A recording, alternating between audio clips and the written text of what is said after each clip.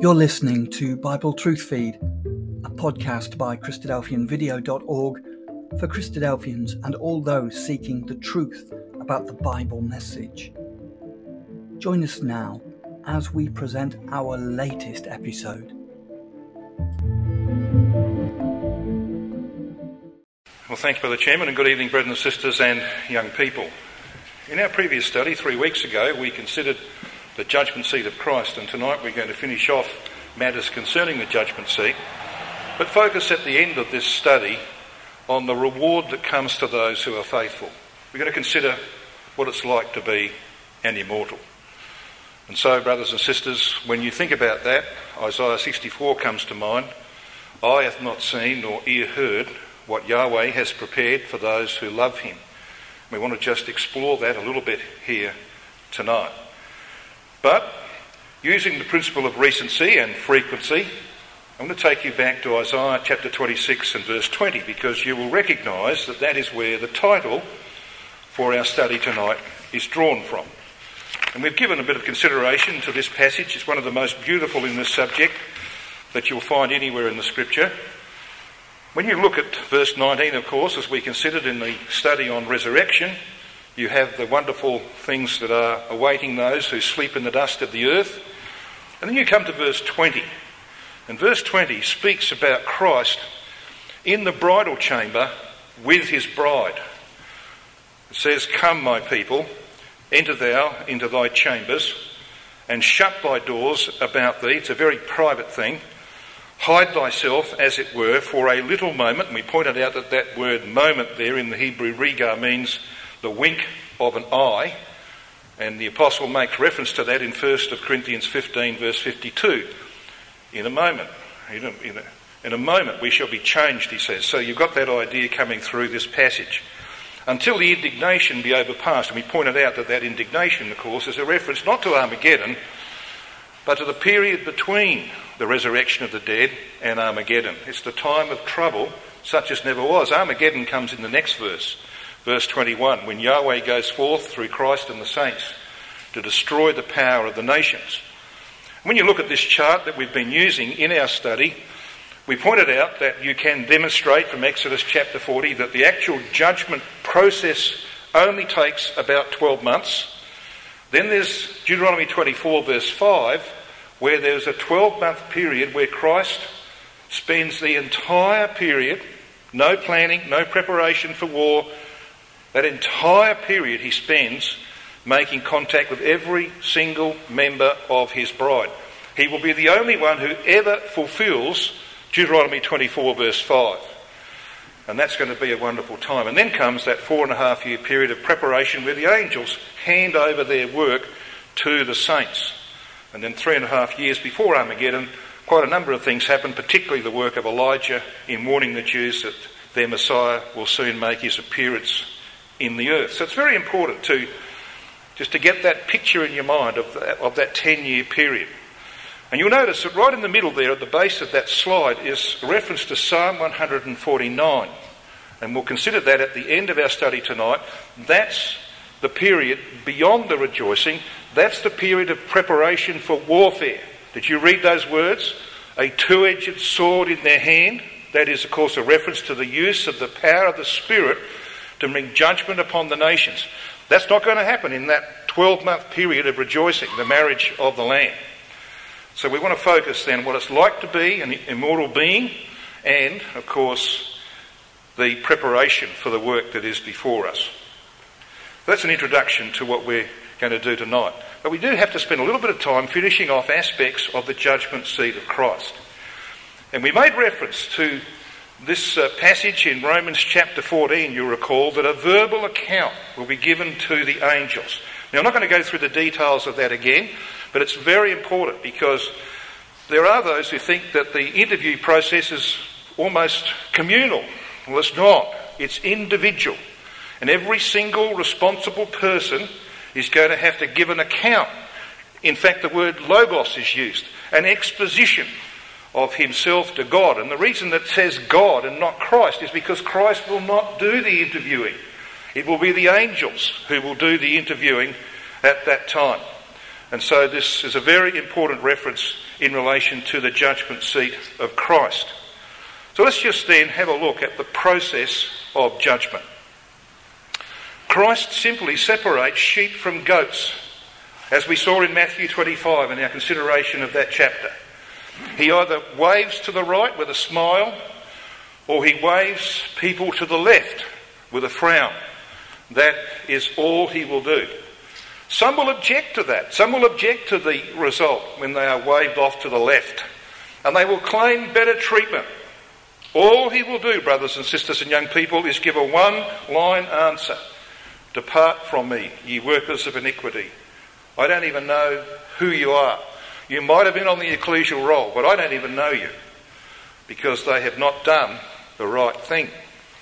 And when all have appeared, Christ glorifies the righteous simultaneously. That is, they're all made immortal at the same time. We know that from Matthew 25 verse 34. We also know it from that passage that we've just made reference to, 1 Corinthians 15 verses 51 to 53.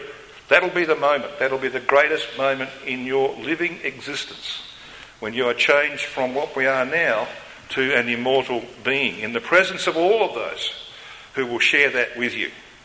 Christ then dismisses the rejected, and the angels herd them away, as we read in Luke chapter 13 and verse 28.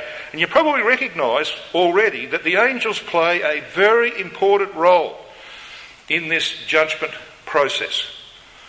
But let's just focus on the purpose of judgment. We pointed out that the righteousness of God will be upheld in this process. And that process is designed to determine what has been in the engine room of our individual lives. What is it that's been motivating us, brothers and sisters? We want to explore that. I want you to come with me to the 1st of Corinthians chapter 4. In the epistle to the Corinthians, the apostle has to deal with some of the charges that were laid at his feet. I mean, he had enemies. If you've done your reading in 2nd of Corinthians today, you will know from chapter 11 that he had strong opposition in the Corinthian ecclesia. In fact, he calls one of his enemies in that ecclesia Satan. Now that's pretty strong language, isn't it? To call someone who is a fellow Christadelphian. He calls him Satan, because you see, they were undermining the work of the Apostle Paul, and what they were doing was sowing doubt about his integrity. Well, you get that feeling if you read the early verses of 1 Corinthians chapter 4. Take, for example, verse 1. Let a man so account of us as of the ministers of Christ and stewards of the mysteries of God. Moreover, it is required in stewards that a man be found faithful. And then he addresses the charges that were made against him. You know, there were those who were saying, Paul, you do this because you like the popularity. Well, he didn't have much of that. You like the benefits. Well, there weren't too much of that. As he points out, all of the hardships he went through in that chapter that we've just read today in 2 Corinthians. And they say, well, you like the meals that are provided for you. You like the support that you get. You know, the checks that are given to you on your journeys. Well, he didn't accept any from the Corinthians. He never took anything from them. You see, so they were charging him falsely. Verse 3, but with me, he says, it is a very small thing that I should be judged of you, or of man's judgment, yea, I judge not mine own self. He says, therefore judge nothing, verse 4 rather, for I know nothing by myself. It should actually read against myself, as the RSV has it. I know nothing against myself, because Paul did what he counselled us to do in 1 Corinthians 11 verse 28. Let a man examine himself, and so let him eat of that bread, etc. Paul had done that, and he realised that he was not guilty of the charges that were laid against him. He says, hereby I am not justified, but he that judgeth me is the Lord. Therefore judge nothing before the time until the Lord come, who both will bring to light the hidden things of darkness, and will make manifest the counsels of the hearts. And then men will get the only praise that's worth getting, brothers and sisters. The praise of God. By the time you get to my age in life, you realise that the praise of men is worth zero, because it doesn't last very long anyway. The only praise worth having is the praise of God. And that's going to happen at the judgment seat. And we're going to be there, each of us, to experience that. Now, this is a very, very important verse in relation to the judgment seat because it tells us why we are there. It's about determining motivation. So when you read those words, make manifest, you can see in the green on the screen. That's the Greek word phaneroo. It means to make apparent, to show openly. And so everything will be revealed. What's been in the engine room of our life? What's driving you? What is it that's motivating you? He says he will make manifest the counsels of the hearts. And that word counsels, the Greek word boule, means the will, the determination or propensity, or the purpose, design or plan. In other words, what is it that's motivating you? What is it that makes you make the choices that you make? That's what will be examined at the judgment seat of Christ. And that's why it's so important for us to examine ourselves as to what is driving us, brothers and sisters. Because there's many things that drive human beings, as you know. Weymouth translates that, and he will disclose the motives, which is a very good translation. So that's what the apostle says in relation to the purpose of the judgment seat. And the outcome he addresses in the 2nd of Corinthians, chapter 5. So come along to the 2nd of Corinthians, chapter 5, verses 10 and 11. Now we're going to meet the same word phaneroo here. And we're going to ask the question, why wouldn't the translators be consistent in their translation? Well, they should have been. Now we read in verse 10 of 2 Corinthians chapter 5, "For we must all appear before the judgment seat of Christ." Now that word appear is our word phaneroo. And it means to make apparent or to show forth. So this is not talking about the simple fact that all responsible people will be there. In that sense, yes, they will literally appear at the judgment seat, but that's not what the apostle is saying. When you come down to verse 11, you read this: "Knowing therefore the terror of the Lord, we persuade men, but we," he says, "are made manifest unto God, and I trust also are made manifest in your consciousness." Those two made manifests in verse 11 are the same Greek word, phaneroo. So that's how they should have translated it in verse 10. So let's read verse 10 again with the proper translation. Because it's all about what will happen at the judgment seat, not the fact you're going to appear there. "For we must all be made manifest." In other words, you're going to be revealed for what you are. That's the simple fact of it. It's all about revealing men for what they are. You will be made manifest at the judgment seat of Christ, that everyone may receive the things. And you'll notice you've got some red lines through the italicised words here. The word done, the word his, the word it be. All right? You can cross them out. Of course, they're not in the original text. So you can read it more clearly when this is what it should say. That everyone may receive the things in body, that's where the outcome is, in the body, according to that he hath done, whether good or bad. And that little word in there is quite important, because it's the Greek word dia. And dia means through. We have things like diameters and diaphragms. It means through. So it's through the body that we are made manifest. So the judgment process reveals motivation, and the outcome will be what happens to our body. If we go to the right hand, we're changed into an immortal being. If we go to the left hand, we are chased away from the presence of Christ to suffer whatever outcome, few stripes or many stripes, that is decreed. So that, brothers and sisters and young people, is a very important passage again, because we've seen the purpose of the judgment, now we see the outcome of the judgment process. And as I said, the angels play a very important and prominent part in this process of judgment. Now, I'm not going to go through these testimonies individually. You can see them on the screen there.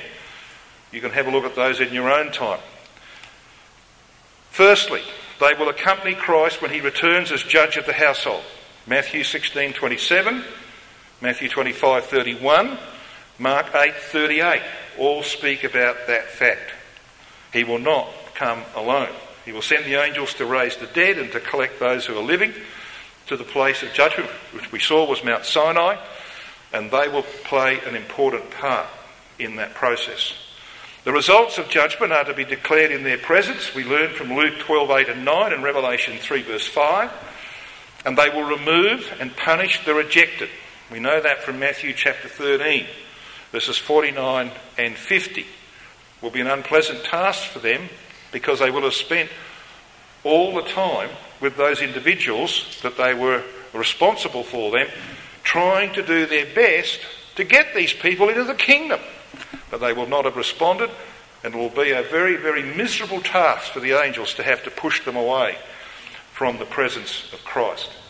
Now we're all familiar, I think, with this passage, Hebrews chapter 1 and verse 14, and I think it's a very important passage in relation to this matter of the angels' involvement in the judgment process, because they are very active, brothers and sisters, on our behalf today.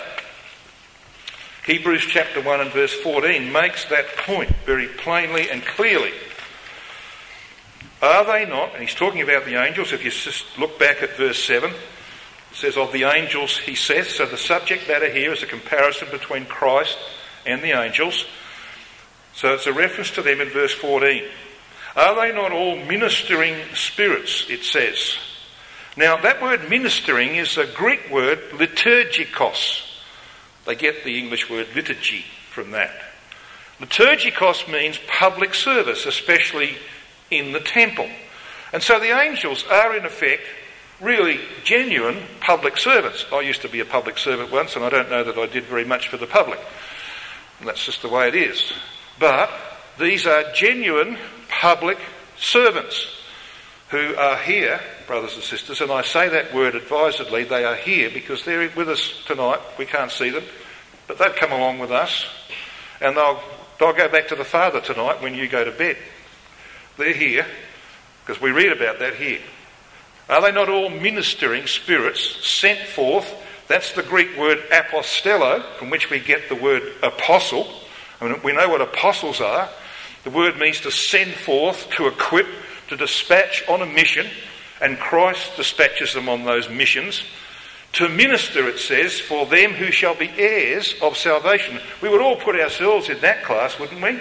Heirs of salvation. Well, if that's the case, they are sent forth on missions in relation to you and me to minister. And that word minister, or two Greek words in fact rendered minister there, eis diakonia, means literally with a view to service. They don't come just to watch.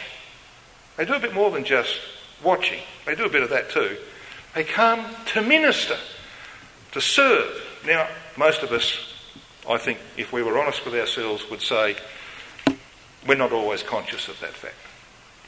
We go about our lives, we're not always conscious of that fact. I'll confess to you that I would behave myself a bit better if I was always conscious about that fact. And I think it's very, very important to be conscious about it. But the angel's there. You know what else is doing? We're going to talk about this. He's recording. He's recording what motivated us during the day. Now I want to turn to this subject because this is where they get involved, of the books of judgment. There are two books of judgment. The first one is a book of the life. It is an individual account of our daily lives. And the second one is just one book. Whereas the first one, the book of life, each of us have one if we're responsible. The book of life is one single scroll. And on that scroll, of course, is written just names. No activities, no actions, just names. And when you're baptised, your name goes into that book of life. And it stays there until it's either removed, and it was removed, for example, in the case of nearly 2 million people in the wilderness, just 2 years after their baptism, because of their total faithlessness. Their name was out of the book of life, and Moses knew that. If he says, take mine out, keep theirs in, God says, not on your life, Moses. I don't operate on the basis of substitution. So we know that their names were removed from the book of life. That's why Christ says, your fathers were in the wilderness and they're dead. Well, of course they were dead. But he means dead.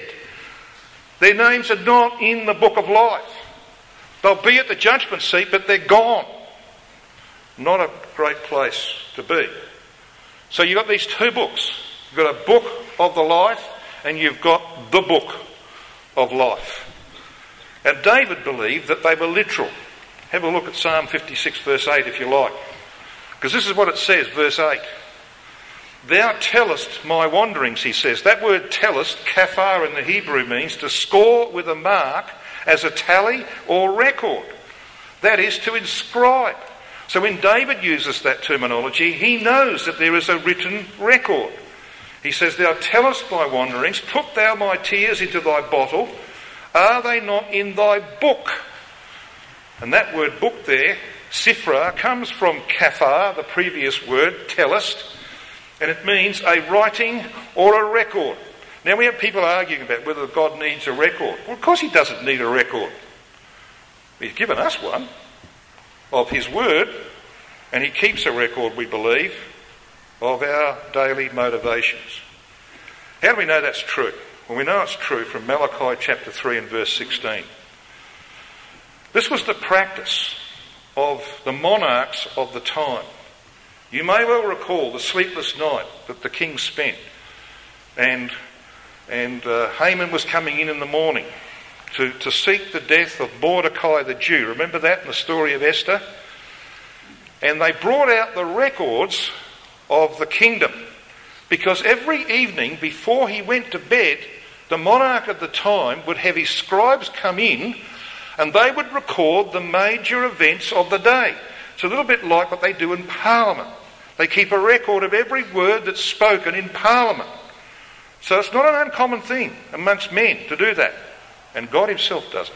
Malachi 3 tells you that. Because it says this in Malachi 3 and verse 16. Then they that feared Yahweh spake often one to another. And Yahweh hearkened and heard it. In other words, he's hearing the conversations of people and he's finding, and he knows what their motivation is in relation to those conversations. Here are people who fear him. So what are they doing? And what is he doing? Well, we're told here. It says, and a book of remembrance was written before him. Look up the words. It means in his presence, like the monarchs of old. So the angels go back to the Father. We know that from Matthew 18 verse 10. The angels always behold the face of my Father in heaven, said Christ. Well, they're not always there, because they're with us most of the time when we are awake. But they can go back to the Father instantly with spirit travel. And when they get back there, they're not going to sit there and twiddle their thumbs. This is what they do. A book of remembrance was written before him for them that feared Yahweh and that thought upon his name. Now let's have a look at some of the words that are used here. This word remembrance, zikron in the Hebrew, means a memento, from the root zakar, to mark. That is, to remember something by recording it.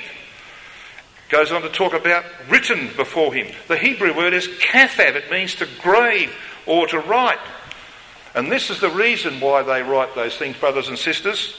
It's about the motivation of these people that spoke one to another. Because it says that thought upon his name. And that word thought's very, very important. It's the Hebrew word kashab. It means to plait or to weave, to compute by mental effort. In other words, people were thinking about how they could weave into their lives the principles and the character of their God. That's what it's about. And they were talking to one another about how they could improve their performance, how they could do better than what they had done in the past. And Yahweh makes sure that that is recorded in the book. Why? Because it's about motivation. It's about intent, isn't it? And you know, you bring up children. The one thing you want to see in your children is a desire to do the right thing. And we've all got human nature. It's an awful problem. And you see rebellion from a very early age in children. and you do your best to guide them and to bring them into the right way. What you want to see in your children is good intent, a desire to do the right thing, a desire to please their parents. You can work with that. You can't work with disinterest or with rebellion. And that's the principle involved here. When Yahweh looks down upon us, brothers and sisters, that's what he's looking for. He's not going to get perfection, he knows that. We're all sinful creatures. Not a man on earth except one who's now at the right hand that hadn't sinned, and we sin all too frequently. Now what about these books? Well, they're going to appear again 1,000 years after the judgment seat that you and I will be made manifest at. Because when you come to Revelation chapter 20 and verse 12, you find that the second resurrection and the second judgment follows the same pattern as the first judgment. He says, I saw the dead, small and great, stand before God. So those who had been mortal in the kingdom age, who died during that period, will be raised to face judgment. And it says this, and the books were opened. Notice it's plural. So there's many books, one for each individual that is raised from the dead and those that are alive and remain. And another book was opened, singular you'll notice, which is the book of life. So you have an individual record of the lives, and you have one single book in which is written names. And the dead were judged out of those things which were written in the books. So that's the important thing, isn't it? I wonder who might use those books. And you see, I think you and I, like the angels, will be there at that second judgment at the end of the millennium. And we will have been the ones who have been recording the motivation and the activities of those over whom we had some responsibility, just like the angels have that responsibility over you and me. Now I can see some worried looks on faces, because I can tell you this, brothers and sisters, if everything that I have done, thought and planned was in those books, I'd be in trouble. And I think you'd be the same. So we've got to ask this question. What is not found in the books? Well, it's all about forgiveness, isn't it? It's all about forgiveness. Isaiah 45 verse 25, Yahweh says to his people Israel, I, even I, am he that blotteth out thy transgressions for mine own sake, and will not remember thy sins. So where people turn and do the right thing, the record will be free of the things that they would be ashamed of at the judgment seat. We made reference to this passage, which I think is a very important one. Proverbs 28 verses 13 and 14. He that covereth his sins shall not prosper, but whoso confesseth and forsaketh them shall have mercy. Happy is the man that feareth always, but he that hardeneth his heart shall fall into mischief. Psalm 51 verse 9, written of course on the back of David's sin with Bathsheba and Uriah. He appealed to his God. Hide thy face from my sins, he says, and blot out all mine iniquities. And you have Psalm 103 verse 12. As far as the east is from the west, so far hath he removed our transgressions from us. You know, it's an intriguing fact, but a very comforting fact, that the judgment seat, not one single word about David's sin with Bathsheba and the murder of Uriah will be mentioned to him. But the historical record will remain forever in the scriptures for everyone to read. Isn't that an amazing thing? That you can have that sullied account of David's activities, his murderous intent, his adultery. All of that will not be in the individual book of David's life. When the angel opens it before him and says, David, let's go through your life. Let's just see what was in the engine room. What motivated you through life, David? What was it? When that area of his history comes to the fore, blank pages. 9 months of blank pages. No good, no bad, nothing. How many know that? Have a look at Ezekiel chapter 18. Ezekiel 18, I think this is one of the most important sections of the prophecy of Ezekiel. Ezekiel 18 verses 21 and 22. Verse 21. But if the wicked, that word in the Hebrew means lawless, if the lawless will turn from all his sins that he hath committed, and keep all my statutes, and do that which is lawful and right, in other words, he has good intent, he shall surely live, he shall not die. All his transgressions that he hath committed, they shall not be mentioned unto him. In his righteousness that he hath done, he shall live.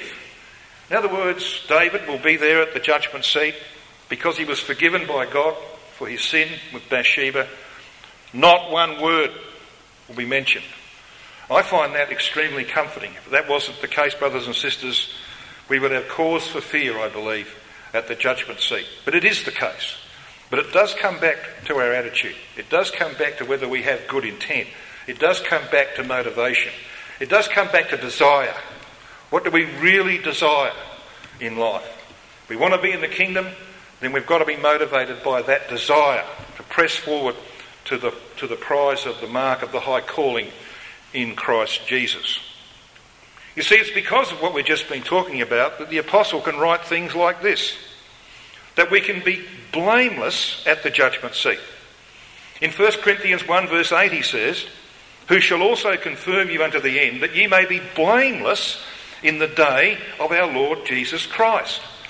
In 2 Peter 3:14 the apostle says, wherefore, beloved, seeing that ye look for such things, be diligent that ye may be found of him in peace, that is, in fellowship with God, without spot, that is, you've got things pretty well sorted out, and blameless.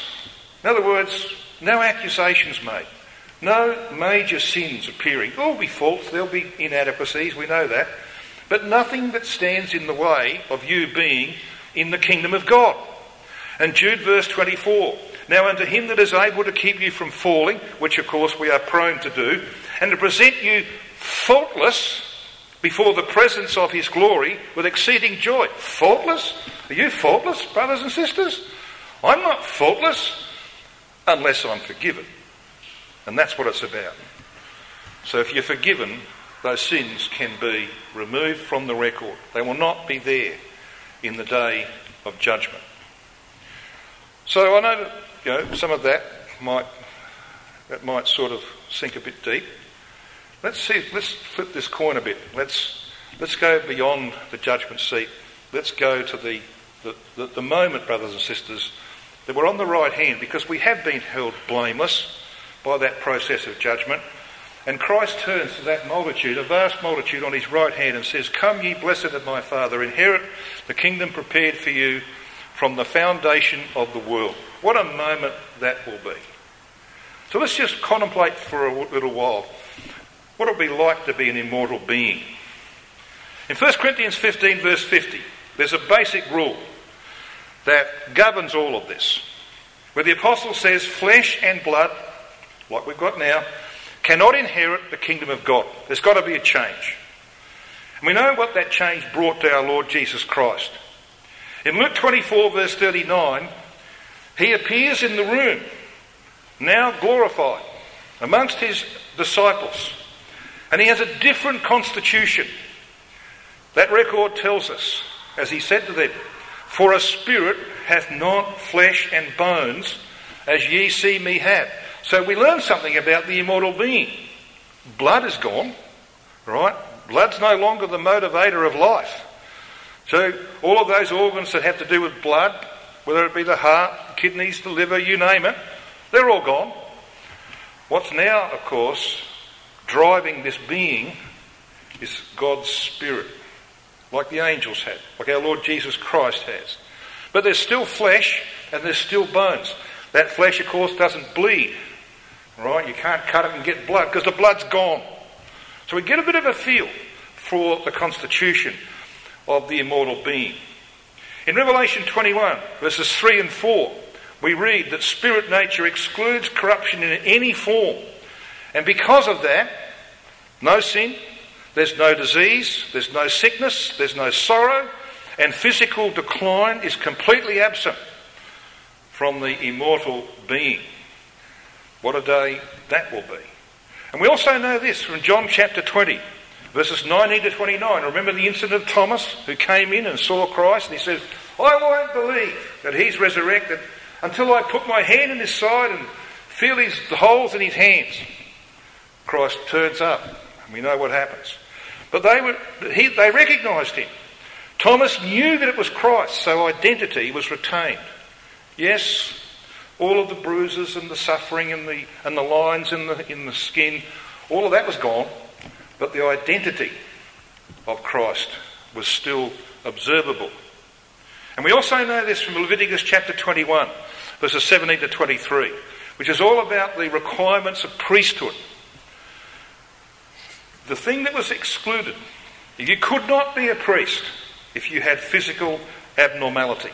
And so in the immortal being, physical abnormality, whatever that might be, is entirely absent. So there's just a few facts about immortality. And when you come to consider male or female, there's also some interesting things that we can understand. Male and female identity will continue. We read nothing of angels in the female form. But there will be the angels of the future in female form, with a difference. And we want to explore that difference.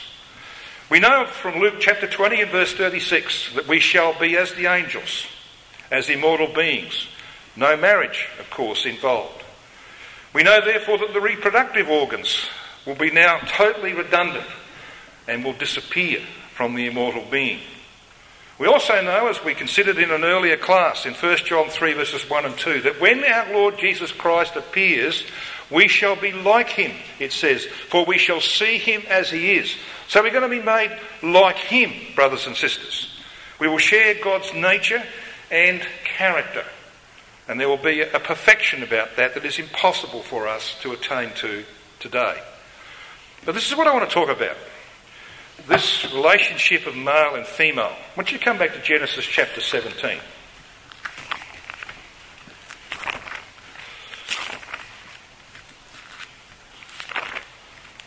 Now, Genesis 17 verse 1 is the first time that you read in the scripture the divine title El Shaddai. And you will be familiar, brothers and sisters, that El Shaddai can have two aspects to it, a positive and a negative. And the positive is the one that is superior in every way to the negative. El Shaddai is all about the nourishing by God of a family. And it just so happens that Genesis 17 is where he expands his family. This is the promise where Abraham's name is changed from being an exalted father to being the father of a multitude of nations. It's about the development of the divine family. And so God introduces the title El Shaddai, because it's got to do with nourishing a family. Now come along to Genesis chapter 49, because here you meet that title again. In Genesis chapter 49. And it's in relation to Jacob's blessing upon his son Joseph. And you read this in verse 25. Even by the Ale, and that's the title that is used there, of thy father who shall help thee, and by the Almighty. There it is, Shaddai. So you've got Ale Shaddai. So why would this title be introduced in the blessing of Jacob upon Joseph? Well, just read on, it tells you. Who shall bless thee with blessings of heaven above, blessings of the deep that lieth under, and here it comes, blessings of the breasts and of the womb. So what we have here is God as a nursing father, El Shaddai, the nourisher of a family. And he delegated that role to Moses. Come along to Numbers chapter 11.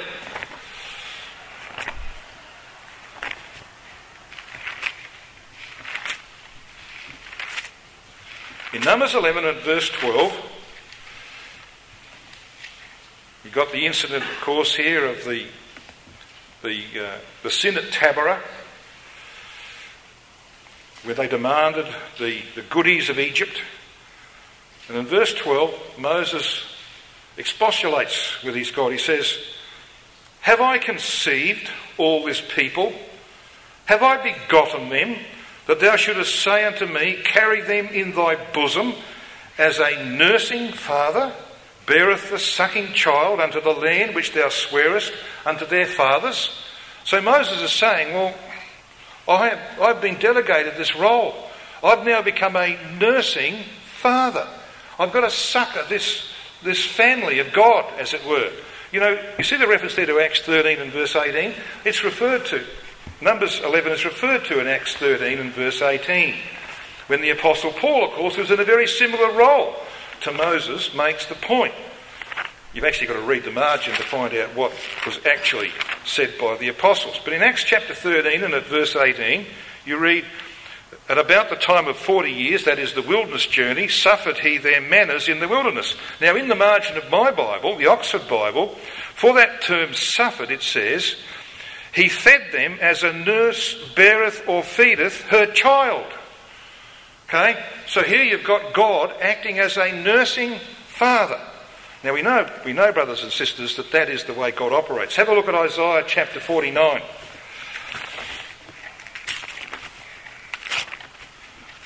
In Isaiah 49, of course, you've got the chapter that deals with the divine family being developed, with Zion being the mother of us all.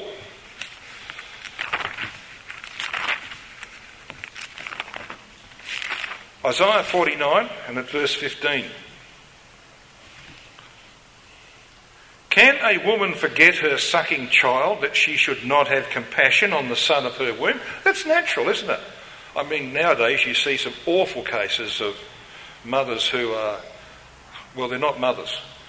But the natural inclination of a mother is to do this. She cannot forget her sucking child. She does have compassion on the son of her womb. And God says about that, he says, yea, they may forget, yet will I not forget thee. So here is God presenting himself as a nursing father. Have a look at verses 22 and 23 of this same chapter. Thus saith Adonai Yahweh, behold, I will lift up mine hand to the Gentiles, and set up my standard to the peoples, and they shall bring thy sons in their arms, and thy daughters shall be carried upon their shoulders, and kings shall be thy nursing fathers. Who are the kings he's talking about here? This is about the restoration of the nation of Israel through the work of Elijah. All right? He's talking about you and me. He's talking about the kings of the age to come.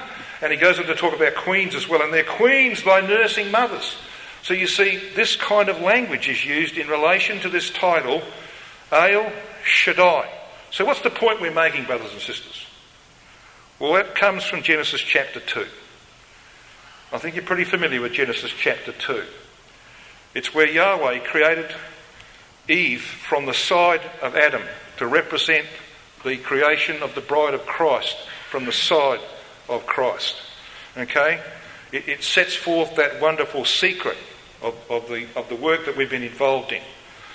But you see, what God did in taking out of Adam a piece of him to make the woman was to create a law of sympathy, or a bond between them that is unique to the human race, at least unique to them. The same principles apply to you and me, but it was unique to Adam and Eve. That law of sympathy. You know, if you, as Brother Thomas explains in Help Us Israel, if you bang your finger with a hammer, it's not just your finger that feels sore. Your whole body trembles. You know, there's this law of sympathy through the whole body. So when this piece is taken out of Adam to make Eve, God creates that law of sympathy. So why did he do that? Well, he did it because he wanted them to work together. Because he gave to the man, to Adam, a greater degree of what might be called the executive qualities. That is, the judgment, the decision-making qualities of God. Not that the woman can't do that. It is that the man has got a greater inclination in that direction. But he gave to the woman the compassionate, sympathetic, the nursing qualities. Not that a man can't do that, because Moses did, all right? But the woman has got a greater degree of it. And what God did, brothers and sisters, was to create these two people and to bring them together with this law of sympathy that bound them together, that they might work together to draw out of each other and to improve in each other the characteristics that they didn't have quite as much of as the other one. That's what marriage is about. All right? That's what it's about. It's about developing character in God's people. That husband and wife can work together to improve and to draw out of each other the things that they might lack a little of in comparison to the other. When you see, brothers and sisters and young people, what God was aiming to do, He didn't do the complete work then. The complete work is done at the judgment seat when you are changed. Because when we are changed, we are going to have an equal balance between the male and female qualities. So the identity of the individuals remains the same. You'll still know Sister So-and-so as Sister So-and-so. She'll be a female. You will know Brother So-and-so as a brother, a male. But they'll both have exactly the same qualities and characteristics, like God Himself. It will be complete. Isn't that a wonderful prospect to think about that? And you can look at your own marriage, brothers and sisters, and say, well, how's that going? How's that process going in the development of the qualities that the Father wants to see in each of us in that day? Well, let's finish off our study tonight by taking that Psalm 149 into consideration that we read at the start of the class. What a wonderful psalm this is. We pointed out at the beginning where it fits in the scheme of things. This is that period of the 4.5 years, we believe. Time will tell whether that's correct. We believe it will be. The 4.5 years of the preparation of the saints for the work that is to be done. And it begins, of course, with this reference to a new song in verse 1. Praise ye Yahweh, or hallelujah. Sing unto Yahweh a new song. Now, this is not an extremely common phrase. It only occurs 9 times in the entire scripture, a new song. And it's not a new song in terms of the words. We know what the words of those songs are. For example, there's one in Revelation chapter 5. We know what the words are. But you see, it's called a new song because you can only really sing it properly if you are immortal. You cannot fully appreciate these things until you're made immortal. That's why it's called a new song. And the full meaning of it will become apparent then. We read in that verse 1 about the congregation of the saints. And the word congregation here is the Hebrew word qahal, which is the Old Testament equivalent of the New Testament word ecclesia. So when you read qahal, you can read basically ecclesia.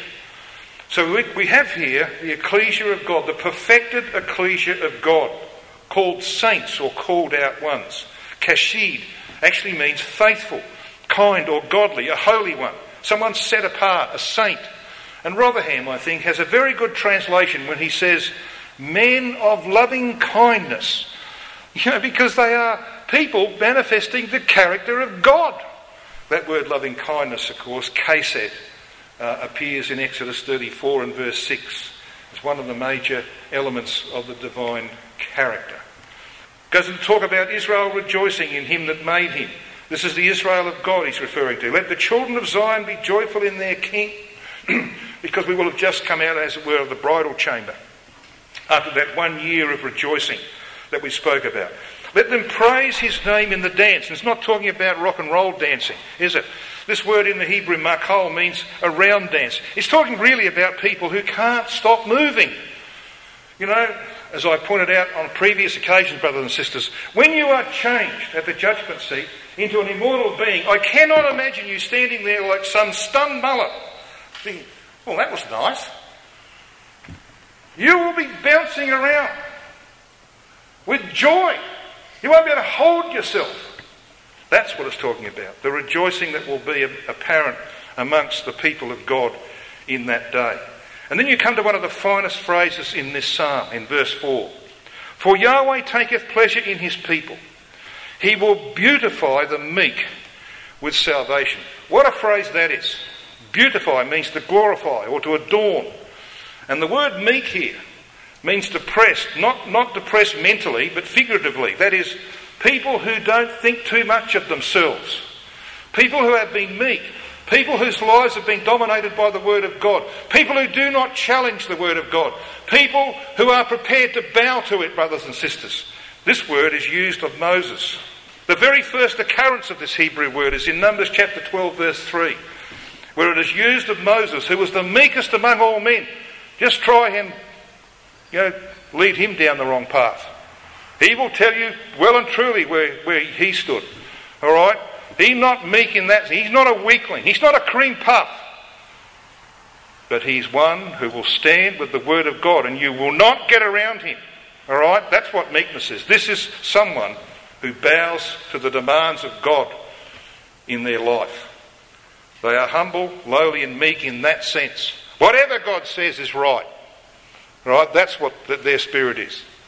They're the kind of people who will be in the kingdom of God. And because they have that attitude, they don't think too much of themselves, because they know what's in human nature. They know you can't trust it, but you can trust God. That's the kind of qualities that these people are adorned with. In verse 5 he says, "Let the saints be joyful in glory. Let them sing aloud upon their beds." Beds? You won't need a bed as an immortal being. The word doesn't mean a bed. It means a couch or a recliner. A place where you can sit down with other people and talk 24 hours a day if you wanted to, because you won't need to sleep like most of us, especially us older ones, have to do, sometimes even during the day. So, brothers and sisters, it's going to be a wonderful time. And it goes on to talk about the high praises of ale being in their mouth and a two-edged sword in their hand. I'm not talking about a literal sword. It's talking about the power of the Spirit of God, which will be given to these people. And when that word mouth is used, let the high praises of God be in their mouth, it's actually not a reference to the mouth. The word pay is the word for mouth in the Hebrew. It's talking about the neck or the throat. You know, that guttural thing, which is really a reference to the being, what's deep down in the being. This is something that is deep in these people. As Rotherham translates it, the high songs of God be in their throat. They sing with real meaning and purpose. And the two-edged sword, of course, reference to the Spirit of God. And goes on to talk about executing vengeance upon the nations and punishments upon the people, to bind their kings with chains and their nobles with fetters of iron, to execute upon them the judgment written. And it's an honour to be given that task. This honour have all his saints. Praise you, Yahweh. And we've got today some views going around in our community that the saints don't hurt anybody. They don't do anything in the judgments upon the world. That is so ridiculous, brothers and sisters. It's utterly ridiculous, because the saints' role is not passive. In Malachi 4 verse 1 you have reference to the battle of Armageddon. For behold, the day cometh that shall burn as an oven, and all the proud, yea, all that do wickedly shall be stubble. You see, it's talking about a heap of sheaves in a valley for judgment. And the day that cometh shall burn them up, saith Yahweh of armies, that it shall leave them neither root nor branch. And then verse 3 says this, and ye shall tread down the wicked. It's a reference to the saints who are in glory. You are going to tread down the wicked, for they shall be ashes under the soles of your feet in the day that I shall do this, saith Yahweh of armies. And Paul says in Romans 16 verse 20, and the God of peace, he says, shall bruise Satan under your feet shortly. So the saints are involved in this work of judgment. And that's why Christ said before Pilate in John 18 verse 36, Jesus answered him and said, my kingdom is not of this world. If my kingdom were of this world, then would my servants fight. They are going to fight when the time comes for his kingdom to be established. You see, brothers and sisters and young people, there's a great future in front of us. But you see, if you're going to be given that role and that task, then you're only worthy of it if you're ready for it. If the motivation of your life is right. That's a great responsibility. It won't be given to those who are not ready for it.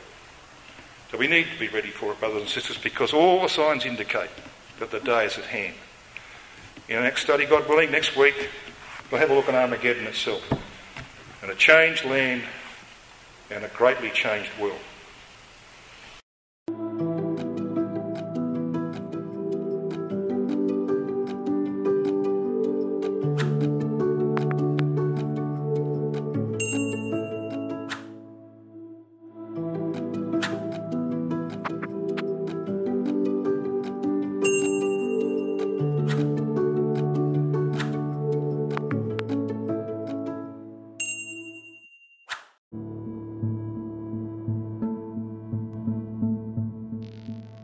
Thank you for joining us. We hope you found the episode helpful. Don't forget, most of these episodes are also available as videos on our video channel, cdvideo.org. So head over and take a look. If you have any comments or questions or suggestions, please get in touch or leave us a voice message. We love to hear your feedback. You can email us at btf@cdvideo.org. If you enjoyed the episode, then please share it with others. Until next time, may God bless you in your studies and your walk towards God's kingdom. Amen.